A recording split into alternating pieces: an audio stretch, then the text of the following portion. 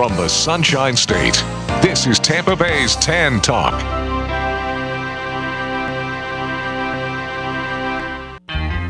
Looking for car shows? Then look no further than FLAcarshows.com. On your computer or on your mobile device, FLAcarshows.com is a comprehensive list of automotive events, plus videos and news articles. Whether you're looking for car shows, cruise-ins, meetups, automotive festivals, cars and coffees, or anything else relating to an internal combustion engine, then this is a site for you. Check it out online or on your phone at FLAcarshows.com.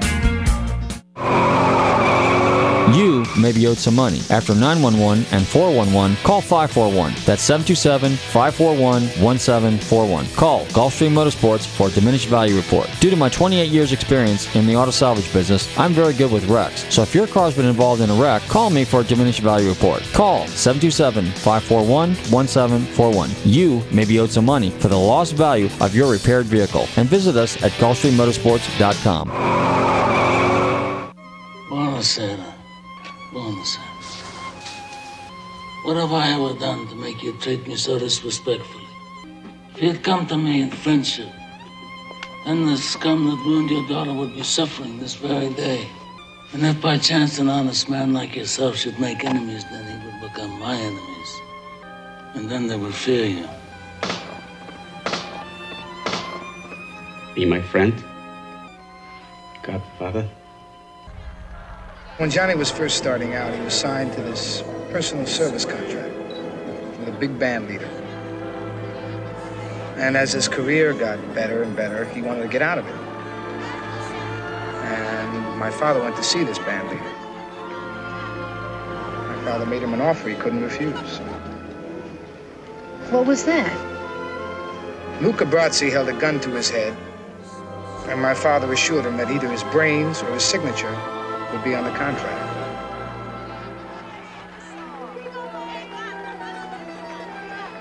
That's a true story.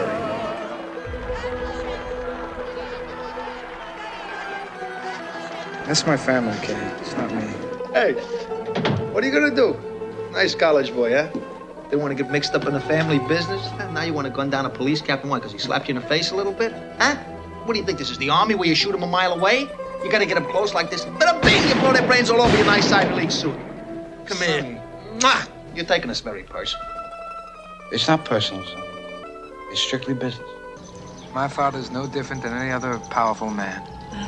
Any man who's responsible for other people, like a senator or a president. You know how naive you sound. Why? Senators and presidents don't have men killed. Who's being naive, Kay?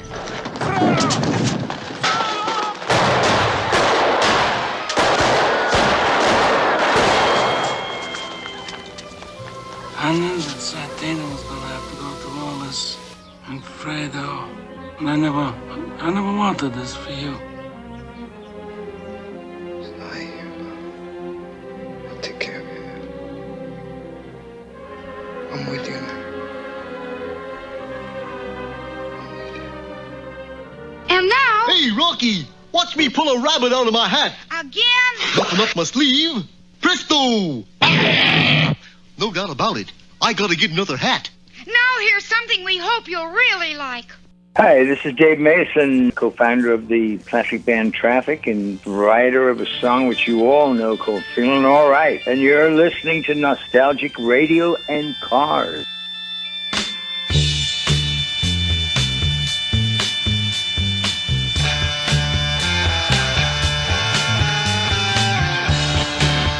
Okay, listeners, welcome. You're tuned in to Nostalgic Radio and Cars, and I'm your show host, Robert. Run your computers and Google TanTalk1340.com, and you can see us live here in the studios in downtown Clearwater.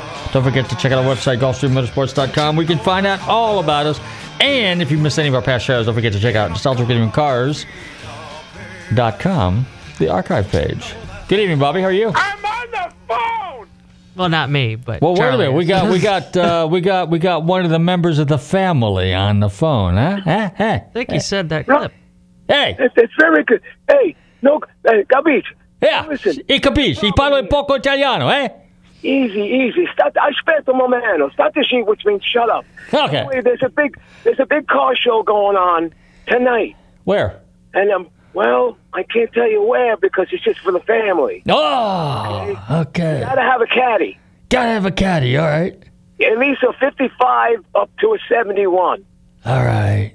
All right? But there's going to be a new car there. It's called the Edsel Merman. The Edsel Merman. Edsel Merman. Yeah. Sinatra. I got it from Sinatra about 15 years ago. Ah. An Edsel Merman. An Edsel Merman. It sings. It sings, and when you go to start it, it sounds like this. There's no business like show business like no business, you know. Anyway, that's what it sounds like when it started. All right, got it. I'm making some scungile. Okay, hey, and pasta, and linguine, and a cannoli. Easy, exactly. And listen, leave the gun, take the cannoli. Leave the gun, take the cannoli. You got it, man. All right, we're back, and you're tuned into Nostalgic Radio Cars. And that was Not sure what that show was. That was the one of the local members of the family. That's true. We're on an Italian kick tonight. Yeah, that's it. All right. So back to what did we do here this past weekend? Well, of course, we didn't do anything except tinker. But we did go to Orlando yesterday because the Mecum Collector Car Auction is taking place. So naturally, I had to go over and check it out. I'll probably be there on Saturday as well. But I went over there Monday. I had to do some business in Orlando. And I got to tell you, they had a lot of cars. I mean, 3,500 cars. There was a lot of cars. It rained, and I didn't really go inside and watch the auction that much because there really wasn't a lot going on. But I was definitely out in the tents looking at some cars. There was some pretty amazing stuff out there. One car that got my attention was a 57 Mercury, and it was built by Bill Strobe, who was like the West Coast Holman and Moody, so to speak. Nobody was Holman and Moody, but you had Carroll Shelby on the West Coast, obviously, and then you had Bill Strobe. Bill Strobe did a lot of cool stuff, a lot of NASCAR stuff, a lot of Baja stuff.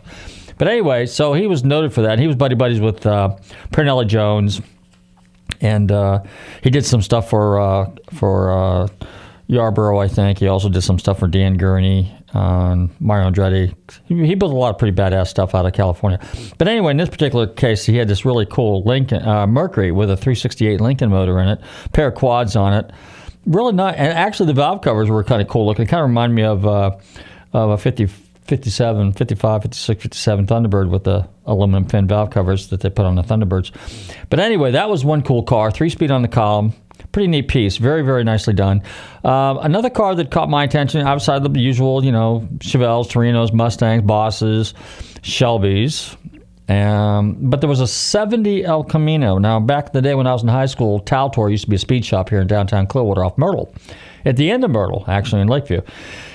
And the owner at the time was a friend of mine by the name of Terry Hunt. He's still around too, by the way. But he ordered from, I think, Quinlan Chevrolet at the time, which was out there on 19, a factory LS6, which is a 454-horse El Camino, factory 4-speed, bucket seat console. And I don't remember if it had air or not, but I know it had power windows. Very, very heavily loaded car. Red car, white vinyl top, white straps, cowl induction, a whole 9 yard. Beautiful car. I had a chance to buy that car back when I was in high school, but, being a Ford guy, I had to buy the Ranchero. Little did I realize how rare that car was. But anyway, there was a couple of them that were over there at the auction, but one in particular was a black one, 4-speed car.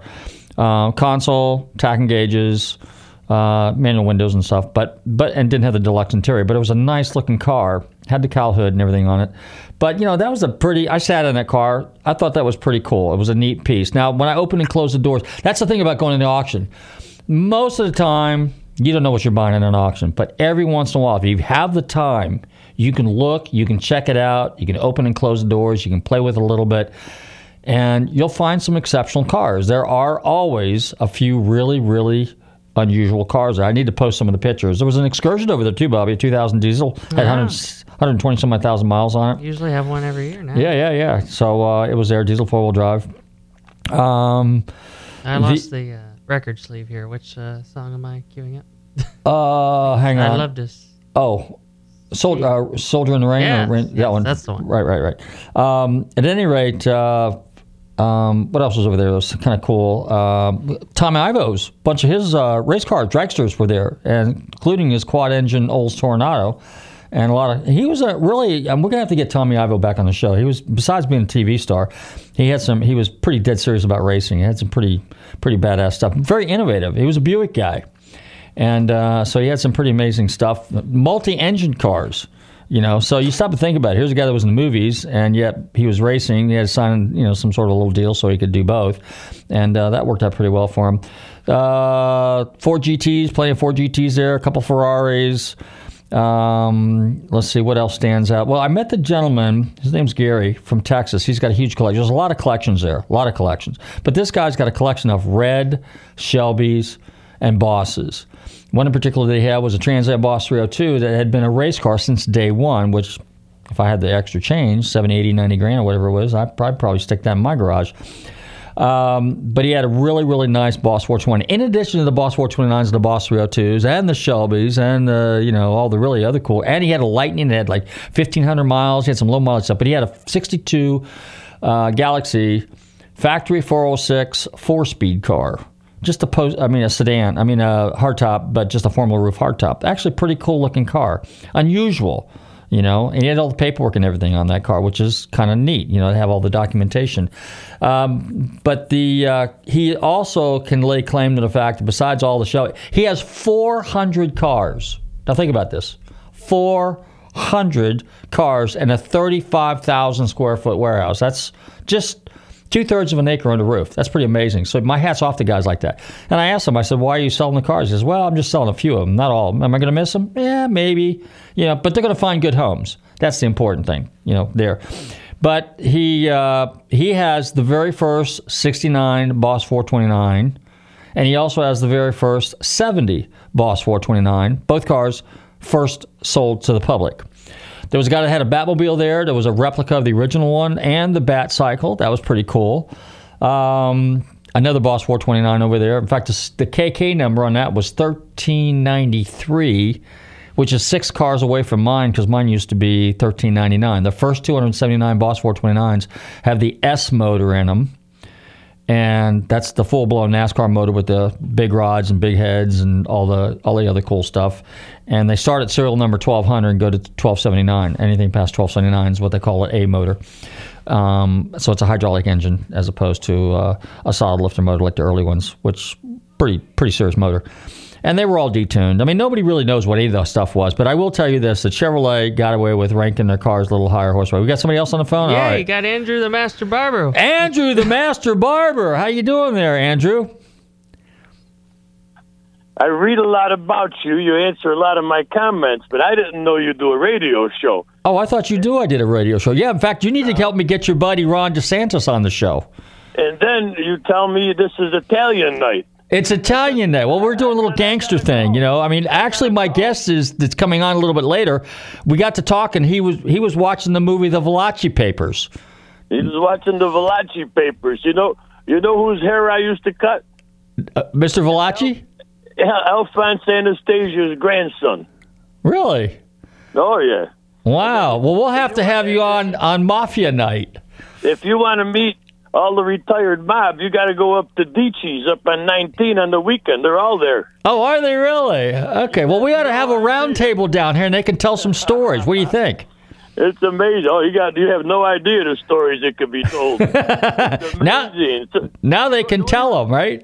Now, what do you have? You have a shop, or you got a boneyard, or what? Well, I used to have a boneyard, and I used to have a shop. I kind of have a shop, but I'm a licensed independent car dealer appraiser, so I buy and sell, wheel and deal, still screw around with cars and parts. I still got a dealer's license, man. I got a place up on US 19. We hang our license in Palm Harbor. Oh, really?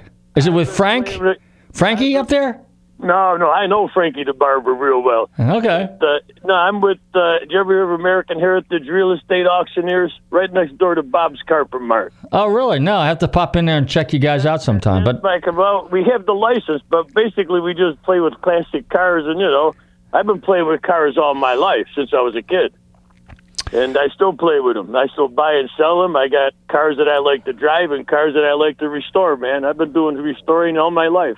Well, we're just going to have you on the show one day. We'll just have to talk about the Italians, and we'll talk about Fiats, we'll talk about pizza, and we'll talk about classic cars. You need to stop in my barbershop, man. I think you'd enjoy it in there. I was in there one time when you were up on No, you're going to see my new place, man. All right, we'll have to check that out. It's nothing but cars and Trump. Well, cars and Trump, that's it. That's it. What's better than that? Huh? Nothing. Trump cars. Other than that, a cannoli. A cannoli, yeah. Leave the gun. Take the cannoli. Well, that's great. Are you on this time? This is what? Every Tuesday night between 7 and 8 p.m., yeah. Oh, man, I'm going to have to tune in. I had no idea you had a show. So I've been listening and watching, and I like it. Well, very good. I thank you. All right, brother. All right. Hey, go ahead and give yourself a shameless plug real quick. A what? A shameless plug. Tell everybody who you are and how they can get their hair cut. Oh, well, I'm Andrew the Master Barber. I have a shop on Overcast Drive in Dunedin, and we're politically not correct whatsoever. Really, no liberals come in there. I have a reputation. And if they do, we do throw them out. So yeah. But anyway, if you're into Trump and cars, it's the place to come, man, because that's all we talk about is cars and Trump. And we got a lot of customers that got some hot cars that come in too all the time. Yeah, absolutely. How's your brother doing? Is he still trapped up there in New York? Yeah, let him stay up there. All right. Well, Bobby, who's the show on? You could hear him on FreedomWorks Monday, Wednesday, Friday at 10 o'clock. Absolutely. All right, Andrew, thanks for calling in. All right. Got it, brother. Be good. Take care. Bye-bye. All right, so on that note, I think we better fire up the stereo real quick and then get our guests on the show. And stick around. We got a really fascinating musical guest coming on. I'm sure if you guys were tuned into the radio while you were driving your classic car back in the 70s, well, back then they weren't classics yet. They are today. But I still have the car that I used to listen to some of the music by our next guest. So, hey, you're tuned into Nostalgic Radio Cars. Don't touch that dial. We'll be right back. Here's a little John Ford Coley.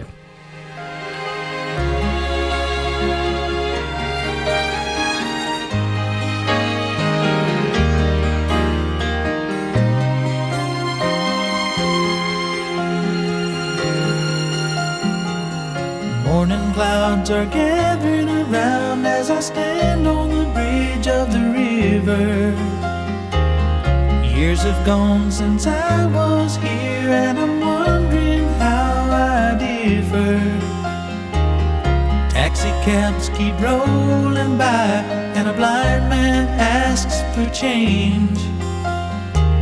And here I stand, a soldier in the rain.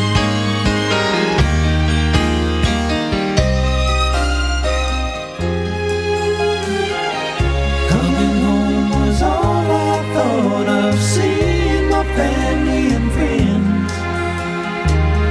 They say love knows no distance, but the longing never ends. And all along these dreams that possess my heart never were too plain. And here I stand, a soldier in the rain.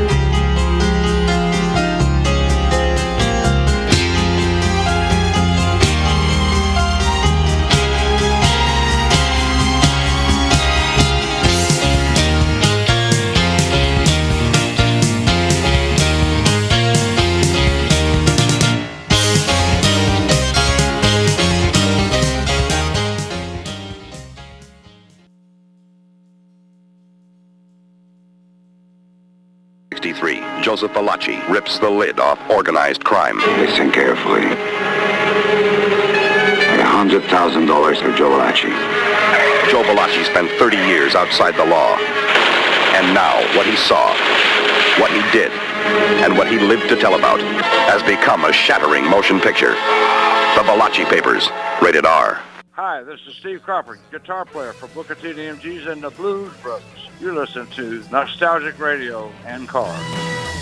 Okay, we're back, and you tune into Nostalgic Radio Cars, and it's time to introduce our special guest for the evening. This gentleman is the co-founder of the legendary duo band out of the 70s that had some absolutely amazing hits like I Really Want to See You Tonight, Sad to Belong, Nights Are Forever Without You. I'm delighted to welcome to the show this evening John Ford Coley. John, how are you?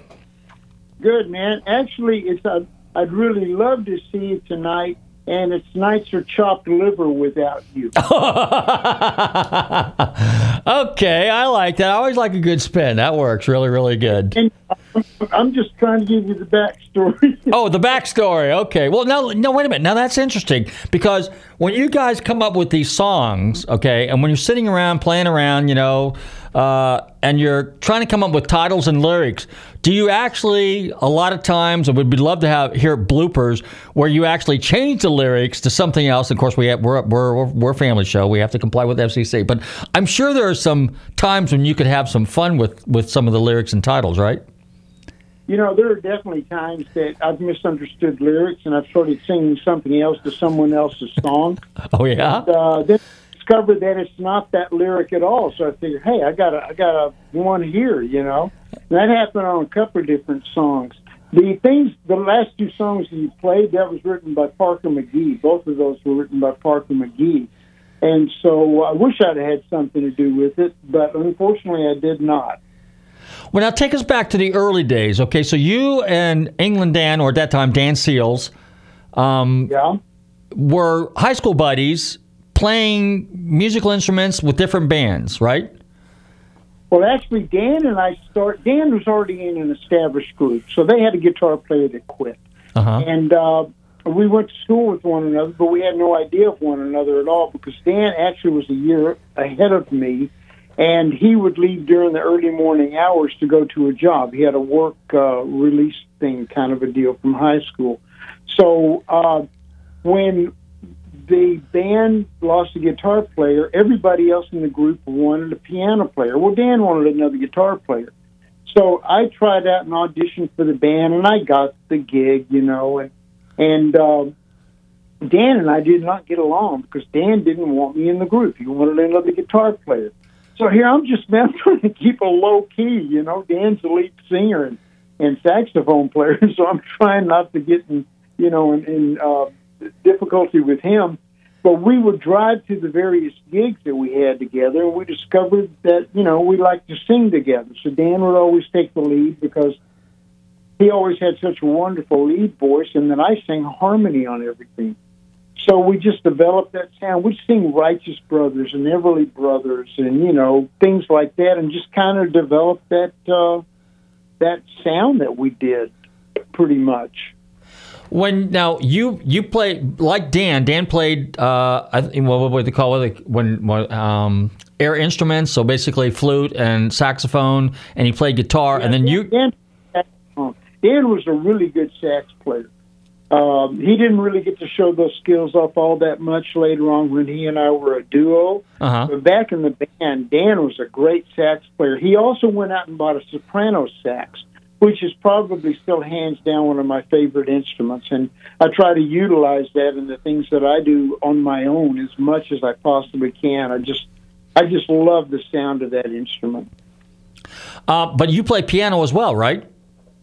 I do. I was classically trained, you know, Bach and Beethoven, and I was raised on a lot of show tunes, opera, and I mean, you know, it's so funny. Here I'm a cowboy, you know, and I worked horses a good portion of my life, but yet I'm classically trained playing Bach and Beethoven. And so when they play some George Jones, I'd go, man, I'd love to. I just don't know any of his songs, you know, so there you go. Now, what part of Texas are you guys from?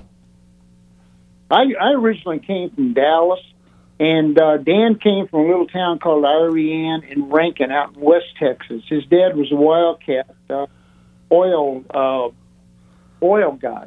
Uh-huh. So Dan was raised out there, but then he moved to Dallas, excuse me, when he was, early teens or something like that. And that's where we met, was in high school. Well, now, when you guys were younger and stuff, okay, so Dan, he's related to the duo from Seals and Croft, because the last name Seals. Yeah, he's Jimmy Seals' younger brother. Okay. And so he has a long list of musical family members, so to speak, and I guess he's got some nieces and nephews that are also singers and musicians these days? Yeah, some distant cousins and things like that. Brady Seals out of Little Texas is related. He had a brother, Eddie Seals, that was in the music industry, kind of a more comedian kind of a thing. Uh-huh. And then his dad played on not the Grand Ole Opry, but Big D Jamboree and stuff like that as a guitar player. And Jimmy actually was, before he got into Seals and Crofts, he actually was in a group called the Champs, and they did tequila and things like that. Dash Crofts was the drummer. Glenn Campbell was a guitar player. Really? Jimmy was a state champion fiddler. So he was playing all these fiddle contests and stuff like that. So they had a very prolific family musically. Now, how about you and your background? Anybody, your mom, dad, anybody musically oriented? I mean, how did you get into it? What inspired you? Mom and Daddy sang in the choir.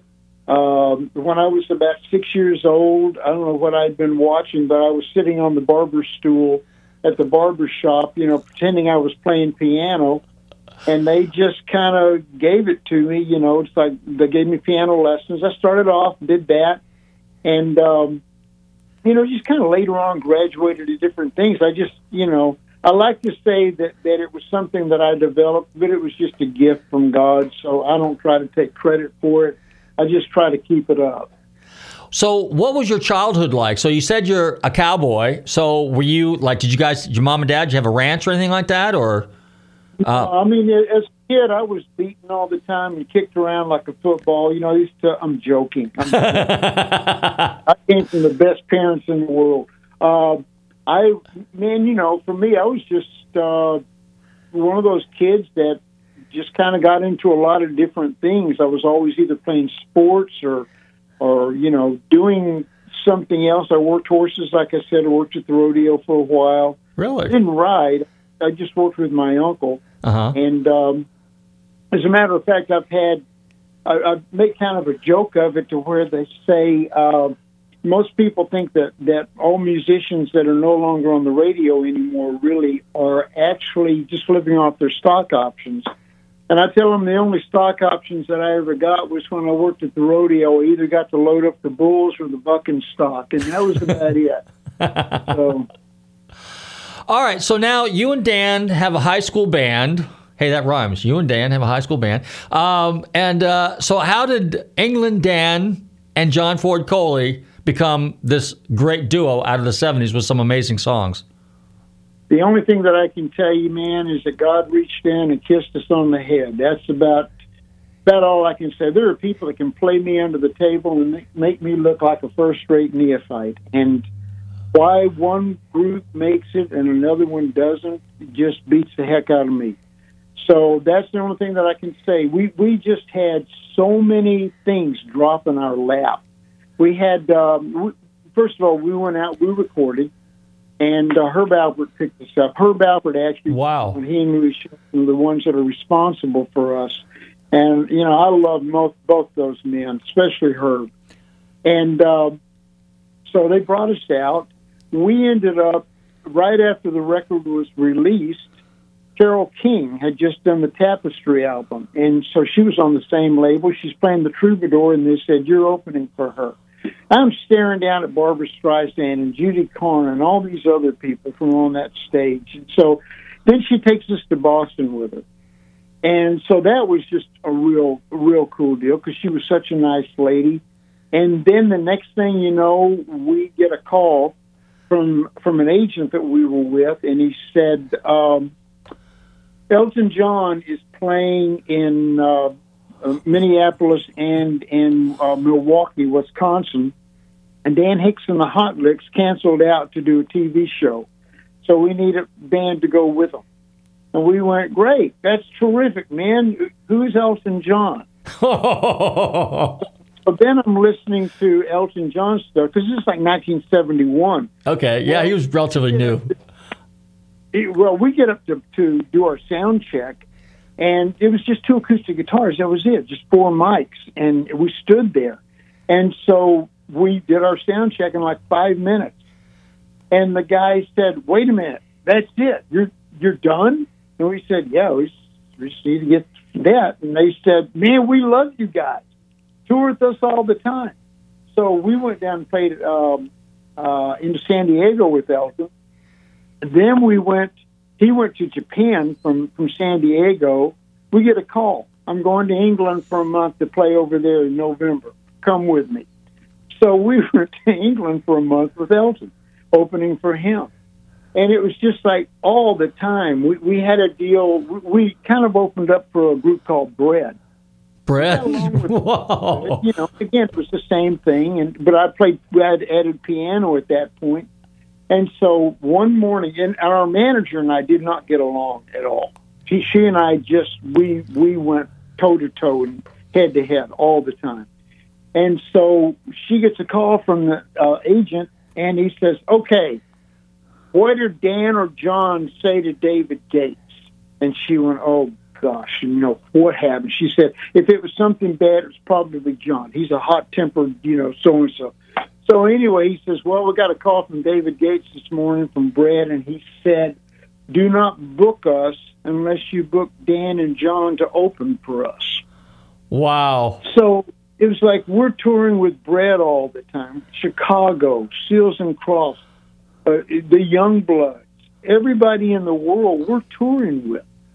Now, that to me is just like I said. We just kind of, God reached down and kissed us on the head. I don't get it. Did you realize the impact of the caliber of musical talent that you guys were traveling around with at the time? No, not at all. I thought they were really nice guys. I liked the music, fortunately enough. But by and large, Three Dog Night, we're going with them in Japan. They took us over there for 2 weeks because we had a #1 song called Simone. And so we're touring with these guys, got to be really good friends with them. It was just like I said, it was just like dominoes. I don't understand how it happened. I couldn't have orchestrated it better myself. Now, at the time, the music that you were playing, you and Dan, did you guys write and compose your own music, or were you playing music that was written, composed by other music songwriters? No, we wanted to do our own thing. It was kind of like, even when we got called out to A&M with Herb Alpert, he was told kind of a cross between the then Curtin Bee Gees and Simon and Garfunkel. And so we were kind of doing those kinds of things, and we wanted to write our own songs and become known as singer-songwriters. And, it was a tough go because it's like, recently I received the third album that was never released off of A&M, and I'm listening to the songs then that we recorded versus the songs that we ended up that were well recognized and known. And I'm going, well, we've got all story songs here. They're talking about this, and it's not about love.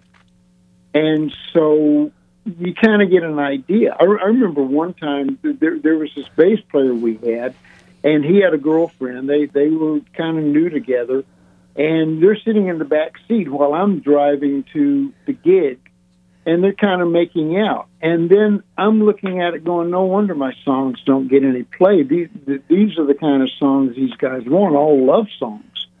And I'm a storyteller. So I don't think that way. As a matter of fact, I joke with people now, and I tell them, especially as I've gotten older, it's kind of like if I never again have to play or write a song like I Want to Love You All Night Long or Let's Make Love Till the Morning Light. I just laugh and go, really? Really?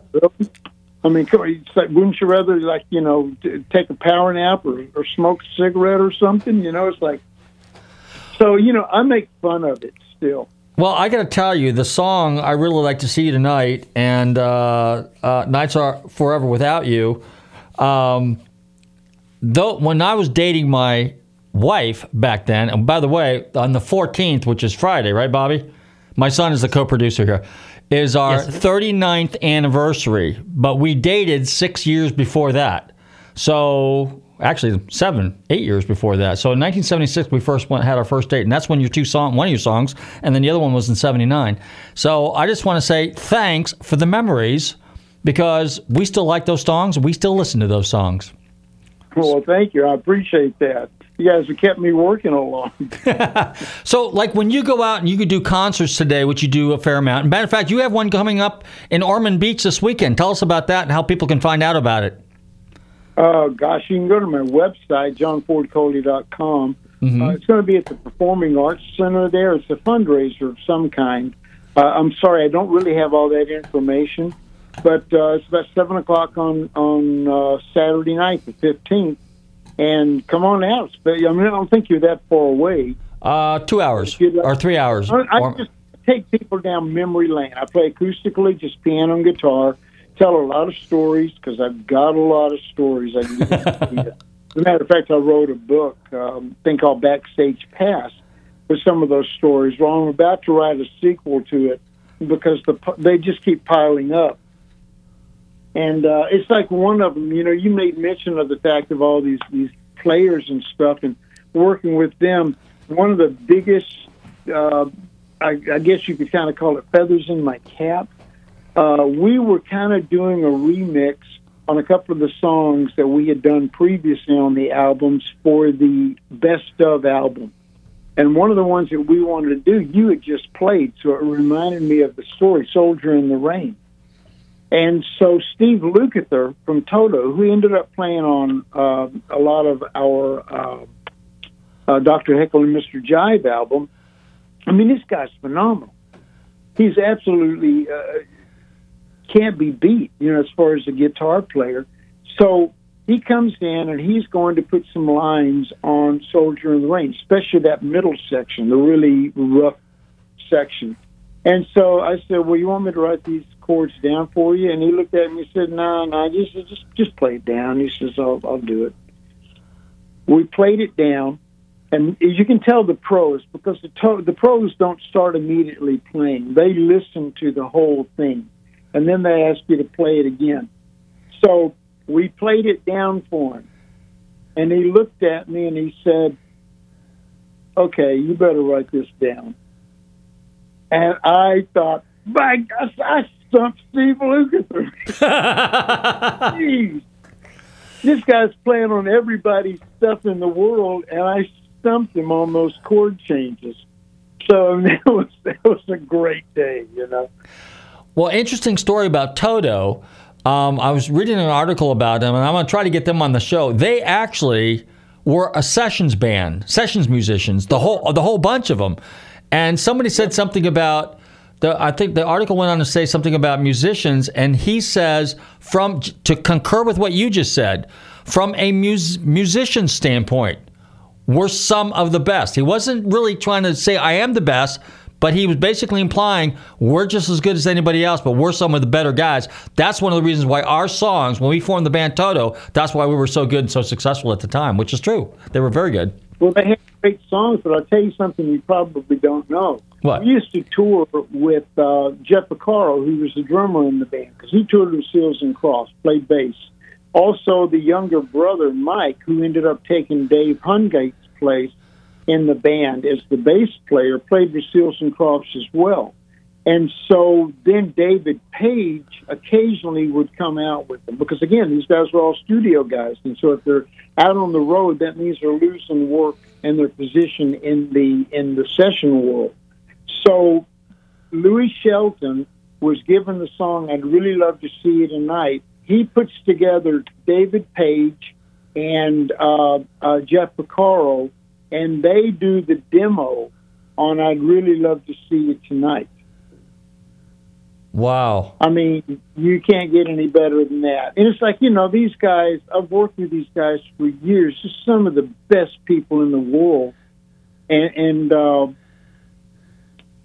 gosh, you think about those things and where those people have gone, who they've done things with and for. It's kind of an amazing connection. Priceless memories. Priceless memories. Let me ask you this. You guys did a couple live TV shows. And I think, were you on, was it Don Kirshner's show? Were you on Don Kirshner's show one time, or was it somebody else? I'm trying to think. Man, I don't recall that name. Okay. And well, anyway, it was one of those Saturday night deals. Bobby, maybe you can Google it and see if it was. But anyway, so when you guys were doing live TV, live performances, were you actually performing live, or did they basically have the music in the background and have you guys? Because I hear this is quite common that they actually, in order to get the full effect, because it was just you and Dan on the stage and maybe a few people in the background. But did they actually want you to lip sync, and then the instruments aren't plugged in, and you're kind of doing, and they're playing the whole record, so to speak, or how does that basically work? Because people always ask me that question. A lot of the TV stations are not set up for live performance, so they want you to just lip sync the record. Okay. And the drawback is that that all works fine as long as you're not fading on the end of the song, because you get to the end of the song and you're fading. It's like yeah. So if we had the option of playing live, we would jump at it. And Midnight Special. That was it.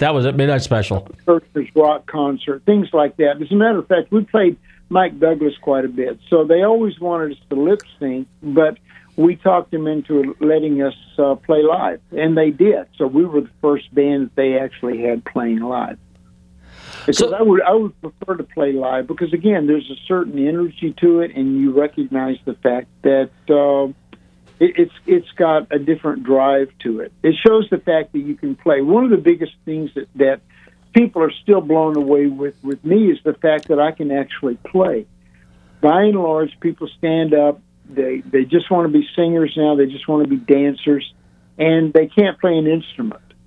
So when they find out that I'm classically trained and can actually do all that stuff, it really shocks them. Is it hard? I mean, one of they always used to talk about drummers. They said, "Wow, that's odd that a drummer would sing."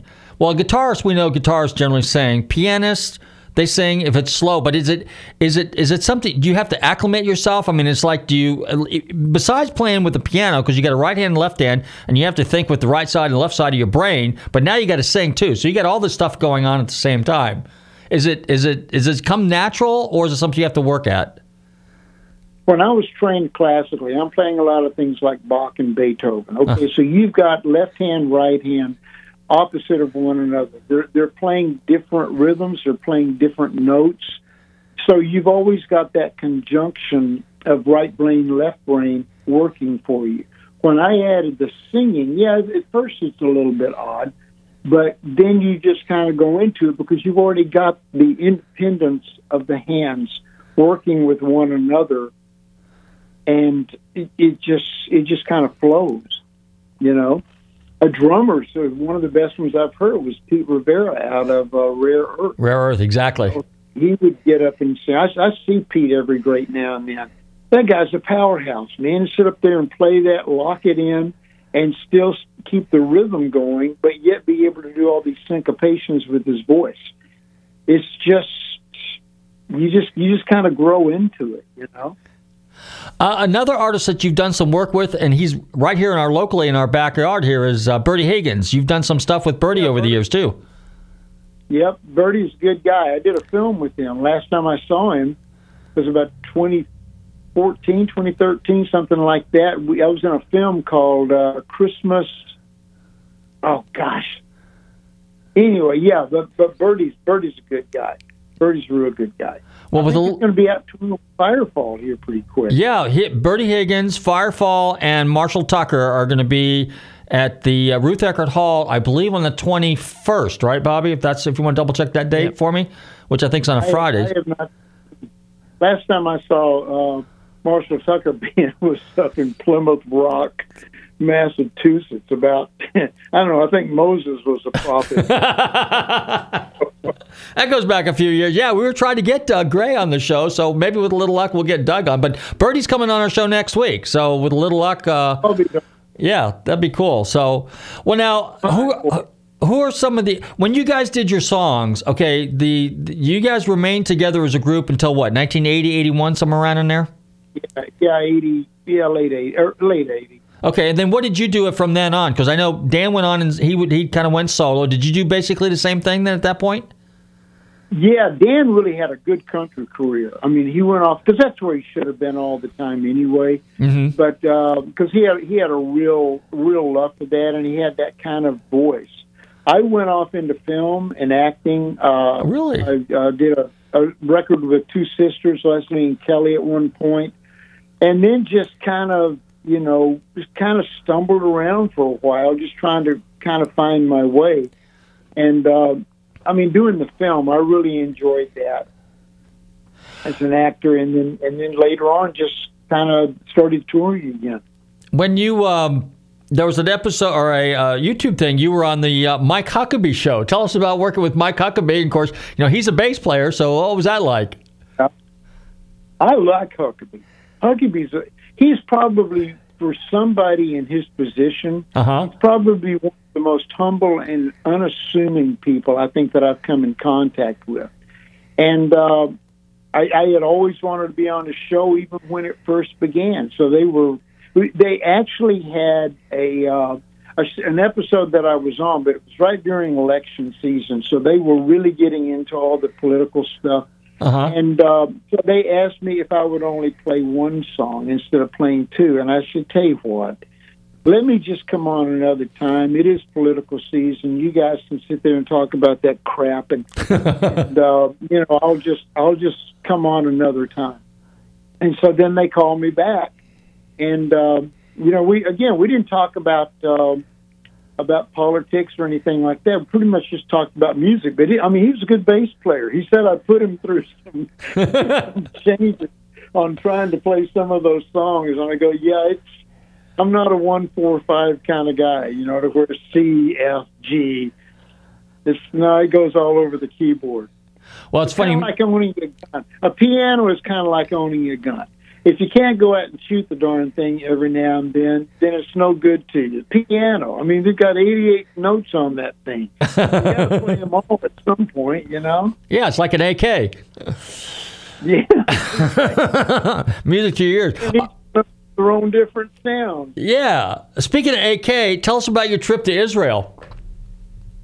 Oh, I've been to Israel a couple of times. I love Israel.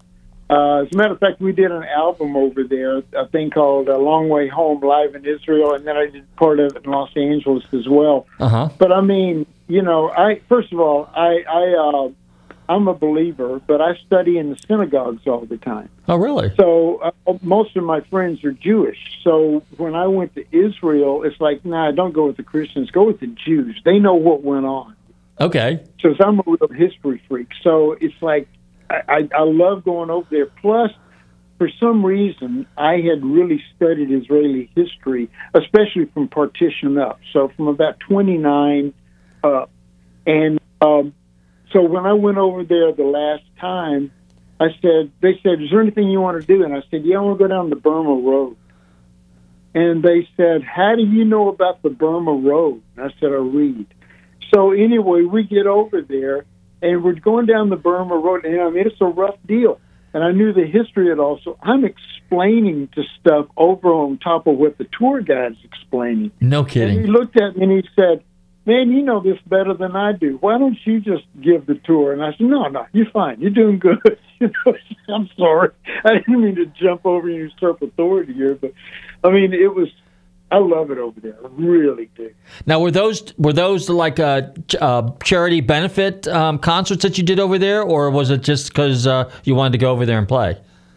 No, I actually got invited over there to a place called Arad, which is down on the top of the Negev, and not too far from Masada. And so that was it was a concert.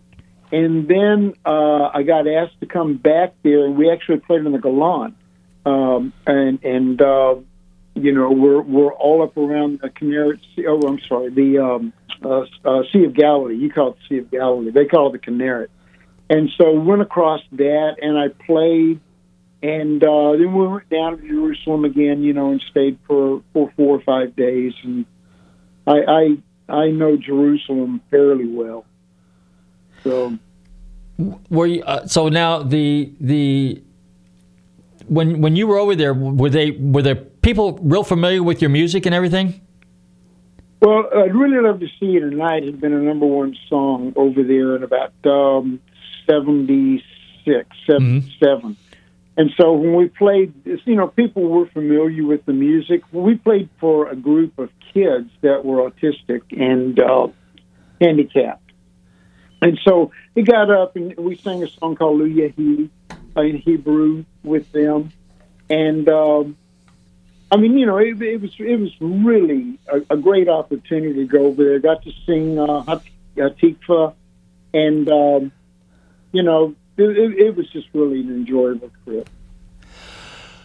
Do you like traveling? We got, I guess, about a minute or so. When you travel, and it's for the benefit of the concerts and stuff, if between Europe, let's say the Mideast, South America, perhaps Japan, where did you have some of your best experience? I have a good experience just about every place I go. I spent a lot of time in the Philippines. Really? I really love the Philippines. Yeah, I love Asia in general, but the Philippines in particular. The people are just absolutely wonderful. They're so sweet. It's just a wonderful experience every time that I go over there. I've been over there about 30-something times. And I try to go as much as I possibly can. But, again, I'm an adventurer. So I like to go out and explore things and find out what happened here. And, again, you run into all kinds of history that you just would never know about otherwise. So I always try to go out and see something that I'm unfamiliar with. Well, sounds like a lot of fun. Sounds like you have some great travel stories. We're going to have to do that again. John, if I invite you back on the show, can we get you back on here maybe the next 5 or 6 months down the road, something like that? You bringing pie? You know what? Maybe you come in. I'll bring pie if you sit in the studio next to me. We'll get key lime pie, Florida key lime pie, and we'll get it from the Village Inn, right? That's they get some of the best pie in town. But no pumpkin, okay? No pumpkin. No. We're way too far from key lime pie. That's it. I eat that all day long. It'll be great. All right, sounds good. So, John, one more time, real quick. If people want to find out more about you, where do they go? They go to your website, right? Yeah, johnfordcoley.com. It's got the dates. It's also got, merchandise, the albums that I've done recently, Eclectic and The Long Way Home. And I've got a brand new one called Sketches, Volume 1. Actually was demos that I had done. A couple of them had gone into films. Excellent. It's still active for me. I still enjoy doing it. I still enjoy traveling, going out and playing and talking and telling stories and just taking people down memory lane and laughing a lot. That sounds great. Well, John, I want to thank you very much for hanging out with us here at Nostalgic Radio and Cars. I want to thank my special guest, John Ford Coley of England Dan and John Ford Coley. John, take care, and we'll look forward to seeing you down the road. Thanks so much. Appreciate it. Okay. Good luck in your concerts. All right, guys, thank you for tuning in to Nostalgic Radio and Cars. Don't forget, check us out here every Tuesday night between 7 and 8 p.m. on the Tan Talk Radio Network. You know where to find us right here, right, between 7 and 8 p.m. Don't forget to follow us. What's our social media stuff, Bob? All the big ones: Facebook, Twitter, LinkedIn, all that. Oh yeah, don't forget Meat Comes to Auction this week, all week long. They're on TV, and we'll see some Motor Car Cavalcade's coming up. Barrett Jackson Scottsdale Collector Car Week's coming up. Cavalino's coming up. Lots of car shows. Hey, I want to see you guys in your cars. Drive, stay safe, drive carefully, and love your family, guys.